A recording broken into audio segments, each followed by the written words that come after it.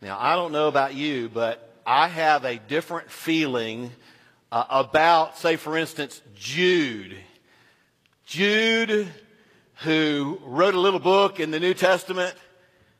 I have a different feeling, it's positive, about Jude than I do Peter and Paul, who wrote a bunch of books in the New Testament. And I want you to know that difference of feeling is not just because Peter and Paul wrote more books. I'll tell you what it is. It's the stories.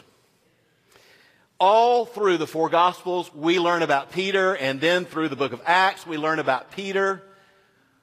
In the book of Acts, we learn all about Paul and his ministry, and we get just this wonderful window into him, and then in his letters or his epistles.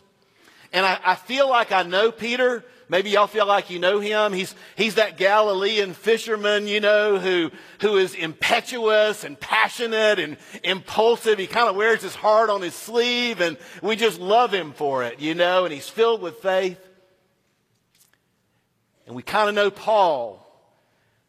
He's that kind of upper middle class PhD guy who's just brutally brilliant, like top in his class from age 12 when he went to the synagogue school all the way through. He's the zealot. He's the one that came to Christ later in life after persecuting the church. He is the one filled with courage and faith, won't take no for an answer, and will just not quit until the entire Gentile world is filled with the good news of Jesus. We know these things because of the stories.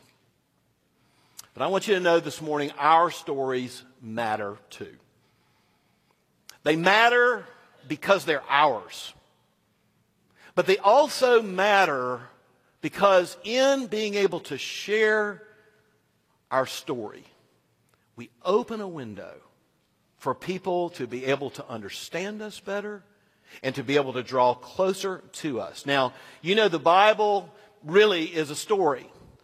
The Bible is a story of paradise created and paradise lost. Genesis 1:1 through 3:14, and Genesis 3:15, the first mention of a Redeemer that would come and save his people and God's people and reverse the curse. That's Genesis 3:15 to maps all the way. That's the story of a God who relentlessly will pursue and claim a people for himself through the sacrifices in the Old Testament, through a covenant, and through the sacrifices of his own Son. And I think we're aware of there's just this continuing story. We call it church history of God's redemption, God's work, where God is writing the story in a global way, and he now has people from every tribe, nation, tongue, and language, and we have their stories. It's an amazing thing when God's story of redemption merges with our personal story of our lives, and we become a part of his story. And our lives matter. Every one of you are important. Every one of you has a story, and it's your life. And I am calling on us as a church this year to be willing to ask and to listen to each other's stories. And this window can be opened for us to come closer, to know each other better, telling the truth to each other straight out of the Scriptures, listening to our stories straight from the heart. And what's going to happen is when we have more connection, more relationship, we can build together shared truth, shared convictions, growing connection. And this is what Paul is doing in these two stories that I want to read to you briefly before we hear a story of someone's life in our congregation. So the first is Philippians 3, 4 through 8. Paul wants us to know him so we can know what drives him. Though I myself have reason, he says, for confidence in the flesh, If anyone else thinks he has reason for confidence in the flesh, in other words, to know God by works, I have more. I was circumcised on the 8th day. I am of the people of Israel. I am of the tribe of Benjamin. Very autobiographical. A Hebrew of Hebrews. As to the law, a Pharisee. As to zeal, I was a persecutor of the church. As to righteousness under the law, blameless. But whatever gain I had, I count it as loss for the sake of Christ. Indeed, I count everything as loss because of the surpassing worth of knowing Christ Jesus my Lord. For his sake, I have suffered the loss of all things, and I count them as rubbish, in order that I might gain Christ and be found in him, not having a righteousness of my own that comes through my own works of the law, but a righteousness that comes through faith in Christ alone, the righteousness of God that depends on faith.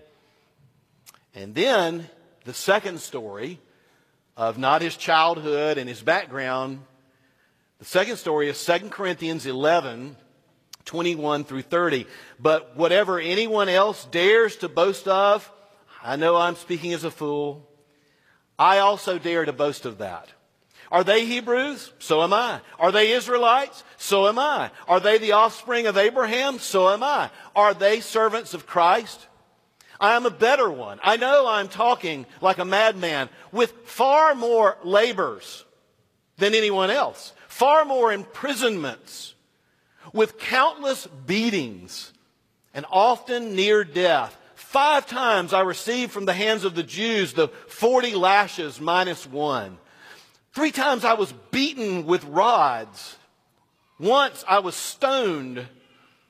3 times I was shipwrecked. At night and a day I was adrift on the sea, on frequent journeys, in danger from rivers, in danger from robbers, in danger from my own people, the Jews, in danger from the Gentiles, in danger in the city, in danger in the wilderness, danger at sea, danger from false brothers, in toil and in hardship, through many a sleepless night, in hunger and thirst, often without food, in cold and exposure. And apart from other things, there is the daily pressure on me of the anxiety that I feel for all the churches. Who is weak? Am I not weak? Who is made to fall? Am I not indignant? If I must boast, I will boast in the things that show my weakness. And so what we get are just these 2 personal stories of Paul. And he's not just trying to be warm and fuzzy so we'll accept him. He wants us to know him so we can kind of know what drives him, and so we can have this thing that everything is lost compared to. In Paul's first story about his upbringing, he basically says, please, if you think you can arrive at a relationship with God through your own effort, please don't even try. If I couldn't do it, no one could do it. I was the top zealot, the top student, the top everything, and it didn't work. Take it from me. That's my testimony. It's grace and not works. In the second story, Paul is talking about his personal suffering. And we're about to hear a story in a moment about a different kind of personal suffering in the life of one of our families. But in Paul's story, we hear this about beatings and stonings and shipwreck. We say, you know what? I think we're open to this guy when he talks about suffering. This guy knows what he's talking about. You see, that's the value of the story, right? And we wouldn't know that. We wouldn't know all this about Paul's upbringing. We wouldn't know all this unless he told us. And we feel empathy with Paul and openness to hear God's truth because of our own suffering in our lives. His testimony, his story matters.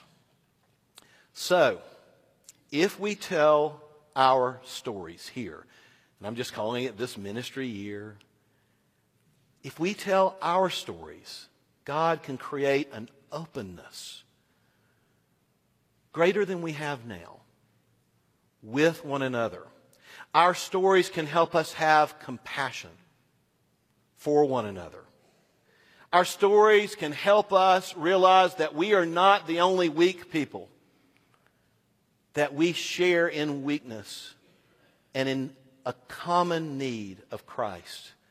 And our stories, as we realize the weakness and the need, can cause us to point each other to the sufficient love of Jesus for us.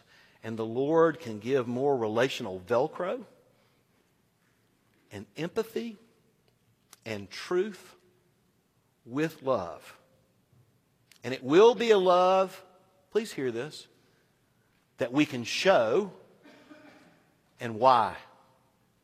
Because we will have a story to respond to. You see? We'll have a person to respond to. If we don't come out and put ourselves out there, people can't respond to what they don't know. And our stories will cause this. So, this ministry year, telling each other the truth, straight out of the Scriptures, but also asking. And Max Yates, by the way, did a great job telling his story in one of the communities. I thank you for that, Max. We got off to a good start. We're getting some stories today. Asking and listening to each other's stories straight from the heart, that we might share together in a more connected way with each other God's story of what He's doing in the world and in us and through us. Let's pray. Lord, thank you for your story, that you didn't leave us helpless. You came to us, and that you died on the cross to take away our sin that is between us and you. And that not by works, as Paul said, not by being good, but simply by trusting in what you have accomplished for us on the cross and in the empty tomb, Jesus. This is how we become a part of your story. Lord, we pray that as this ministry year begins, God, would you just give us confidence in your word in the midst of a world that has so many voices? And would you give us a desire to ask and listen, and to be able to have empathy and love and share more together as a congregation and more ministry together? Would you bless Lacey as she tells her story now? In Jesus' name, amen.